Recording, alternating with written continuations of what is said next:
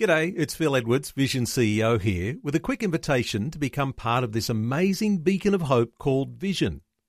Together we can put our love into action to help people of all kinds build or rebuild their lives on the truth of God. Please consider the part you can play during our upcoming Visionathon appeal, remembering that it's your support that makes Vision possible, including this podcast. realfaith.org.au. I was in my car and I parked in front of a garbage bin, and the garbage truck came along and he was very upset with me, so he made that known, and I thought I have to apologise to him. I just had to. It overcame me, this obsession or this compulsion that I had to apologise. So I chased him in my car and cut him off, which certainly surprised him, and afterwards I thought, no, this was not normal behaviour. Welcome to Real Faith. Conversations about the impact faith has on our lives and the challenges we go through, helping us today and giving us hope for tomorrow.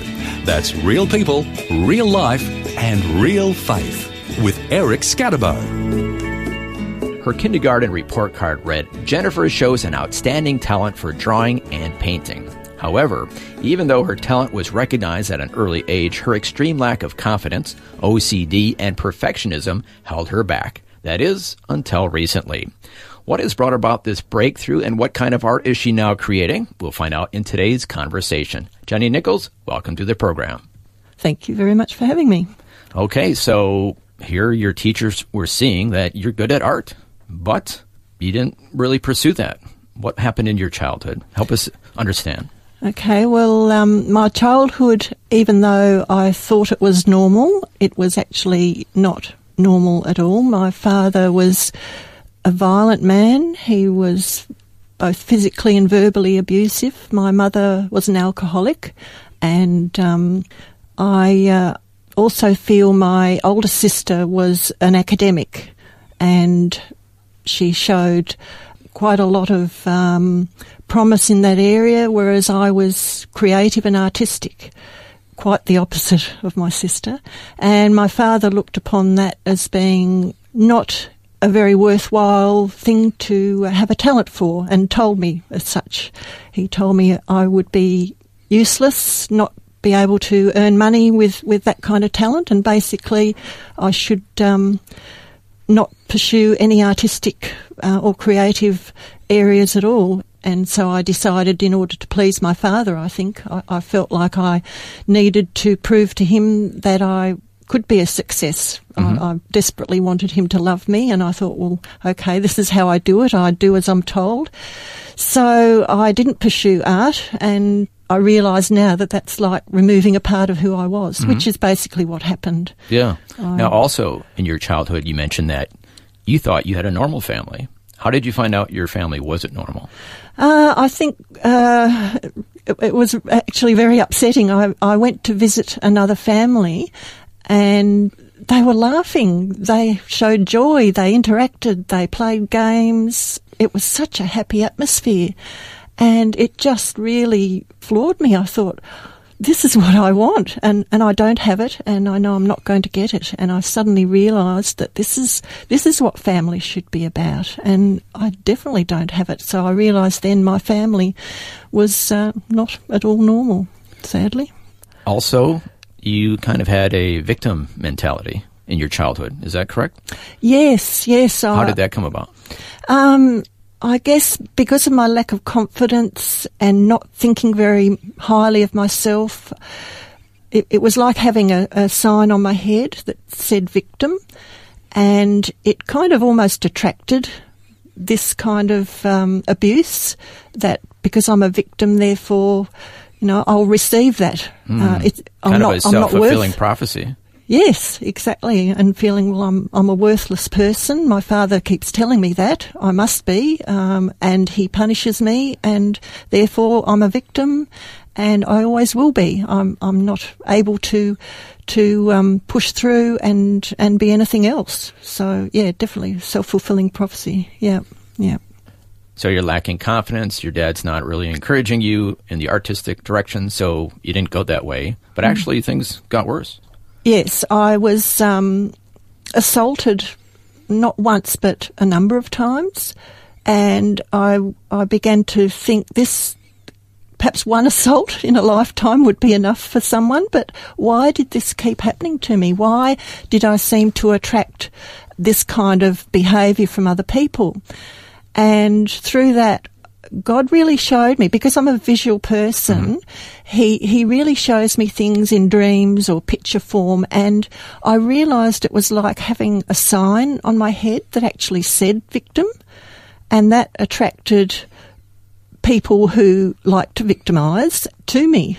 And I felt like I need to do something about this. I've got to get rid of this sign. If this is why I keep being traumatised or abused or assaulted, I'm going to take this sign off my head. And I kind of visually did that, and I ripped it into pieces, even though it wasn't a real sign, but just metaphorically. Metaphorically, I ripped it into pieces and threw it away.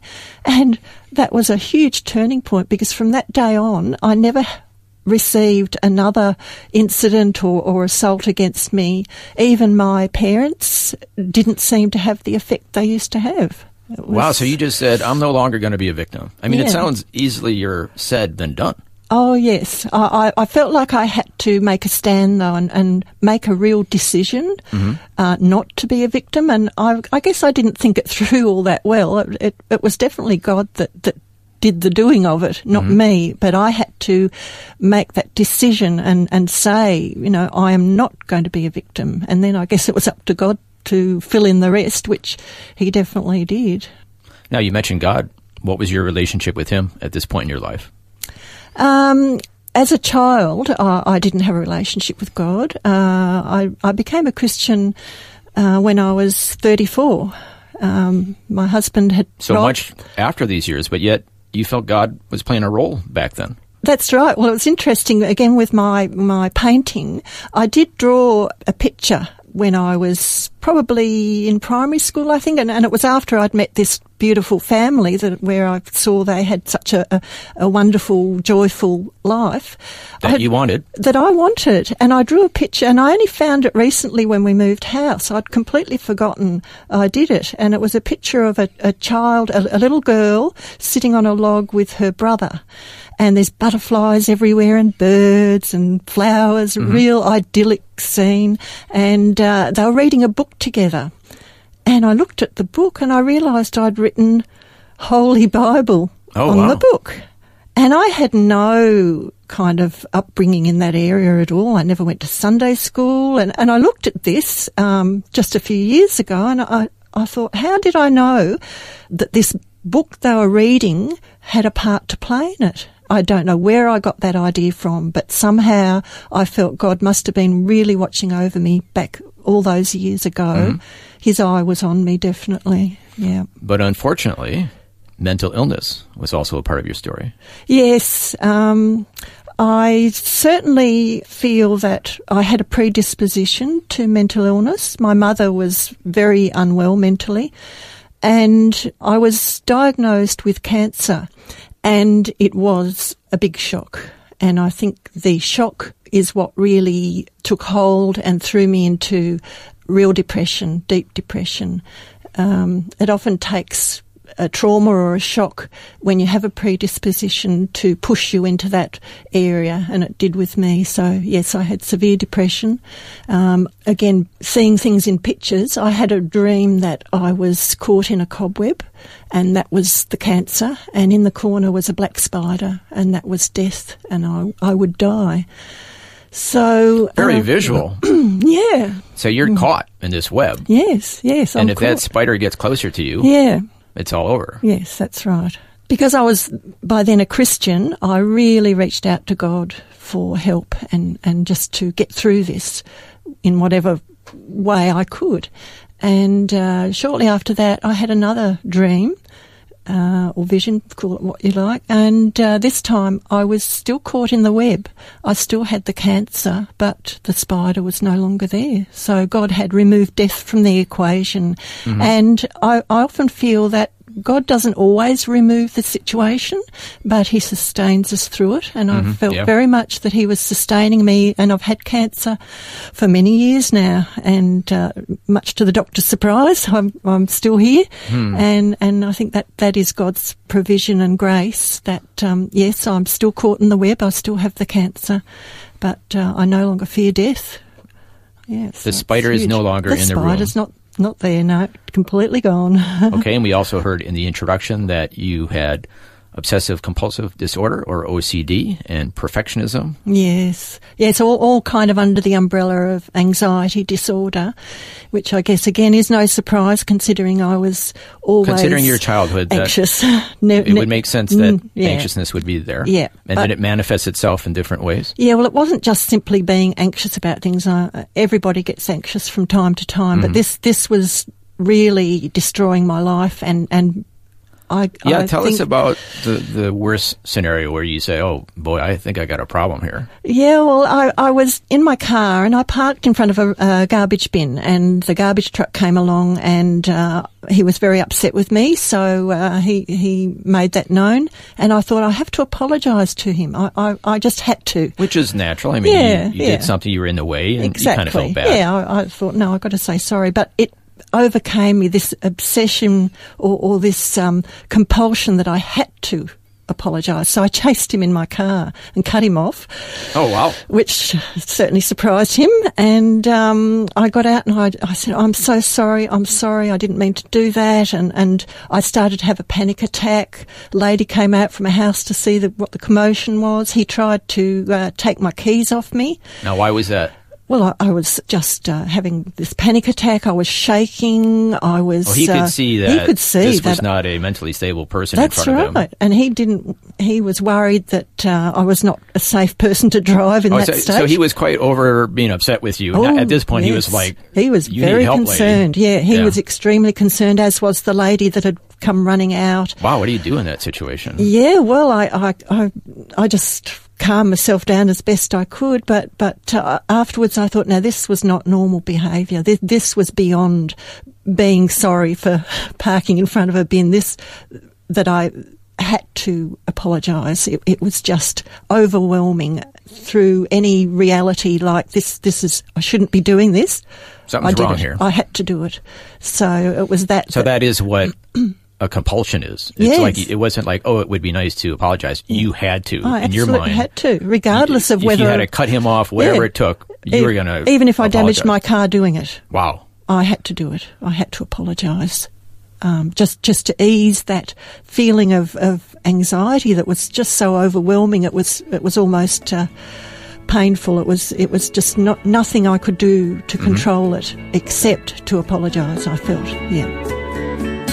Our guest today is artist Jenny Nichols, and she's sharing with us about her battle with mental illness and how other issues in her life have kept her from expressing herself and her creativity.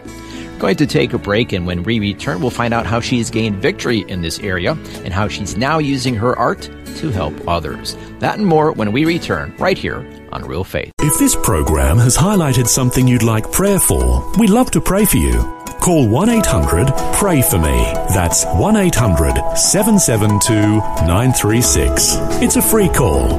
Or text 0401 132 888.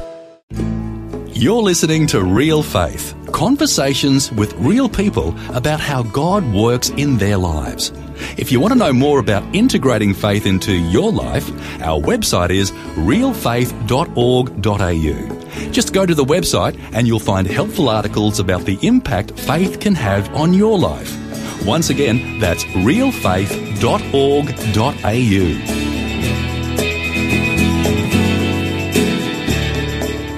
Welcome back. I'm Eric Scatabo, and our guest today is artist Jenny Nichols, and she's sharing about her battle with mental illness. Before the break, we heard how at one point she felt compelled to apologize to a garbage truck driver. She was so compelled that she actually drove in front of it and cut it off to stop it in traffic so she could apologize, because she had to apologize. It was a compulsion.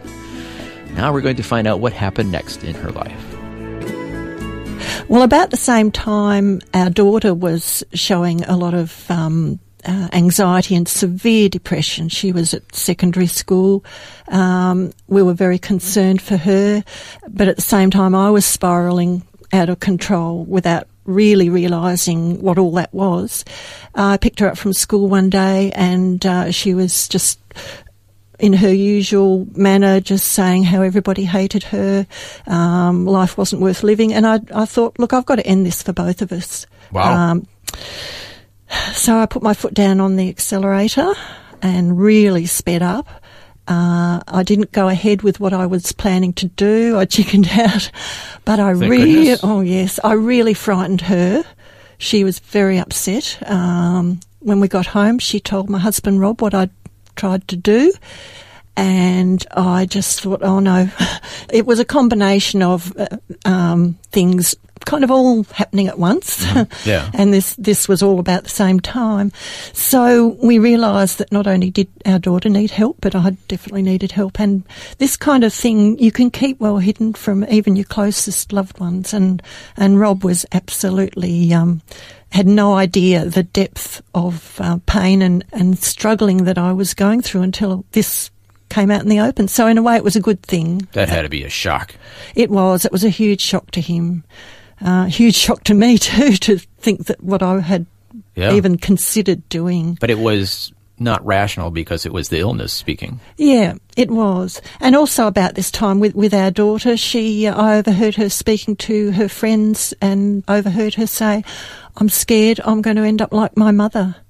And that was just like a knife to my heart. And I thought, I've got to do something about this, if not for my sake, for hers. I don't want her growing up thinking there is no hope for her. I want to overcome this thing to show to her that she can also overcome it. Yeah. So what did you do? Well, she was at that stage going to a counsellor.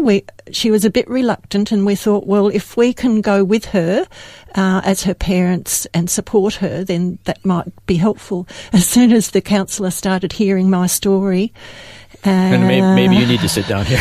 Yeah, I thought, okay, can we make an appointment for you two? Move over on the couch. We need to have somebody else in. So, and I had never really thought about counselling or anything like that. Even after these incidents? Yeah. I guess I thought I could work it through somehow.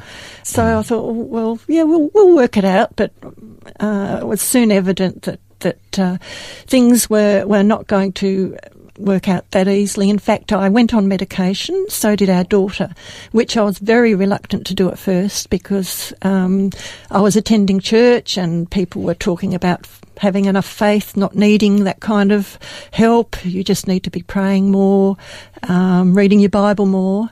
But with something like depression, you actually can't think clearly, you can't focus. It's almost impossible at times. So to be told to do that, I again felt like a failure because I couldn't do those things. So reluctantly, I went on medication, and so did our daughter, and we were then able to receive counselling effectively because we could think.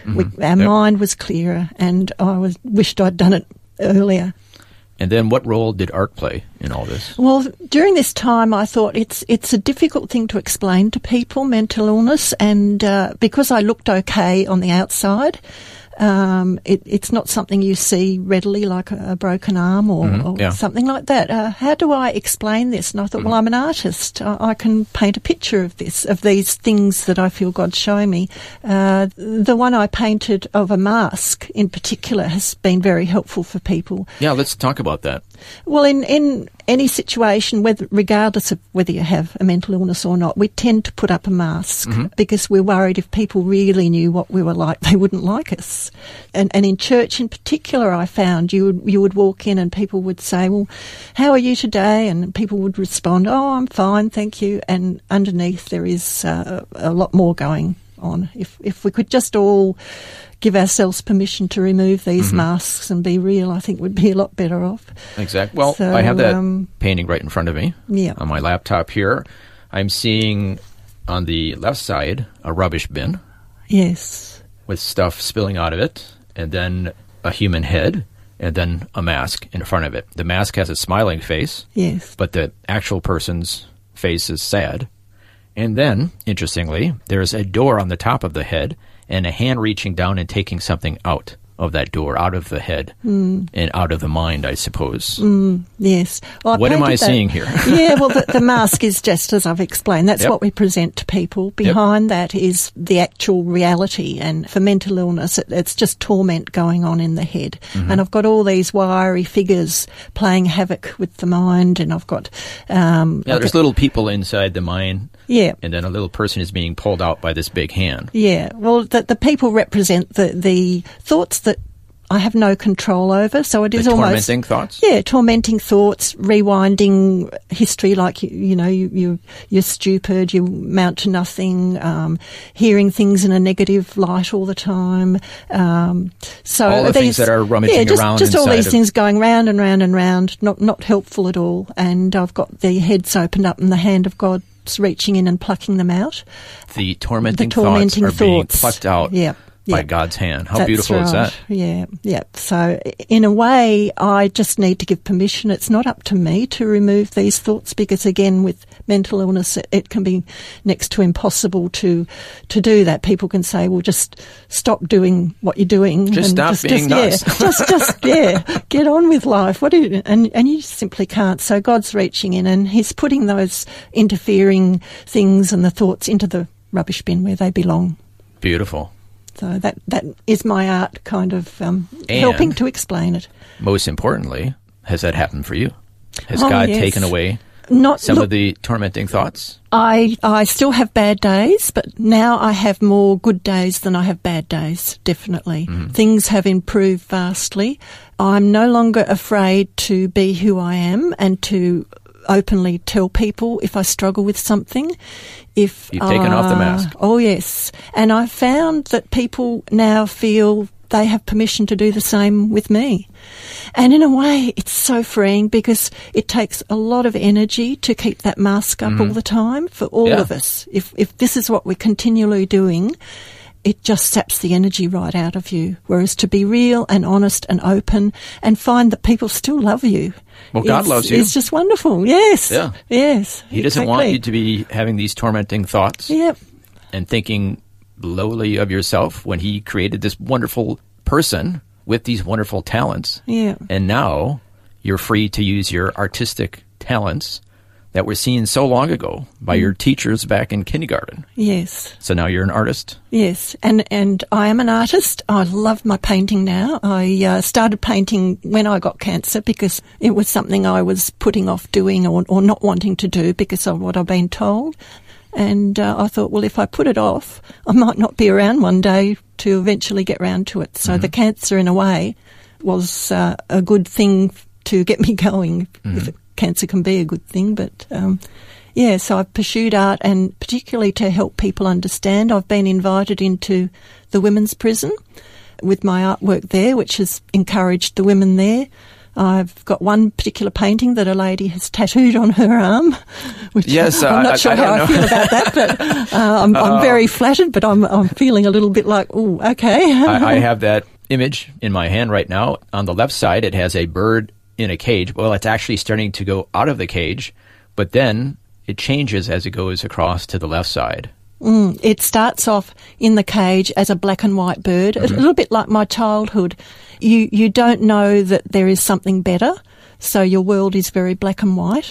There's no colour in it, but God wants to put that colour into your life, and it's got a second bird which is flying out of the cage, and it's starting to get a little bit of colour into it as it flies out, and then the third bird is in full flight, fully beautiful colours, and that's what God wants, and that's what God had always intended. So I think often that cage can be self-made, self-inflicted almost, and even with the door open, a bit like me deciding to tear off that victim sign, we need to make that decision to fly. Now, you mentioned that a lady in prison decided to tattoo this image onto her body so she wouldn't forget. We're not advocating this in any way, shape, or form, but obviously it meant a lot to her. You do not do tattoos yourself, but you said if you did, there are a few words that you would tattoo. Yes. In your mind, metaphorically, I guess we could say. Definitely. This is already tattooed on my mind, I believe, because it's something I really try and live by. They're words that I feel if I can live this, the devil really sought to destroy me many times. To keep you in that cage in black and white. Yeah. So by kind of remembering, I'll just say the quote now. So turn pain into power, adversity into advantage, and misery into ministry. And that's something I try and really live out. And by doing that, I have destroyed the enemy's plans. In fact, I hope to give other people the encouragement to do the same. For those things that had been brought against you to destroy you, you can turn that around. God allows you to use those things. They're things, we live in a fallen world and things happen to us. But we can either choose to let them keep us down or use keep them... Keep the victim card on your forehead. Keep that victim sign there and take what comes with that, or make a stand against this. And I think I hope that's what I can keep doing. And I've certainly seen the fruit of it. Our daughter now, who once was afraid she'd be like me, now really applauds me. Wow. She has such admiration for the stand I take, and she thinks that I'm courageous. And hopefully now I can overhear her saying, "You are courageous. Hope I can one day be like my mother." That's fantastic. And she also has come a long way, and I feel like, my example, I hope, has had in some way contributed to that, and I absolutely admire her and her courage as well. So, yeah. Fantastic. One last time, so I can tattoo it on my mind. Turn pain into power. Adversity into advantage. Adversity into advantage. And misery into ministry. And misery into ministry. Yeah. Wow. Profound words. Thank you so much for sharing your story with us today. Thank you. It's been my pleasure. Our guest today has been Jenny Nichols, and you can learn more about her and her art at her website, jennynichols.com.au. That's jennynichols.com.au. You've been listening to Real Faith, and if you have any questions or comments, you can send us a message through our website, realfaith.org.au. That's realfaith.org.au. This program is a production of Vision Christian Media. To find out more about us, see vision.org.au.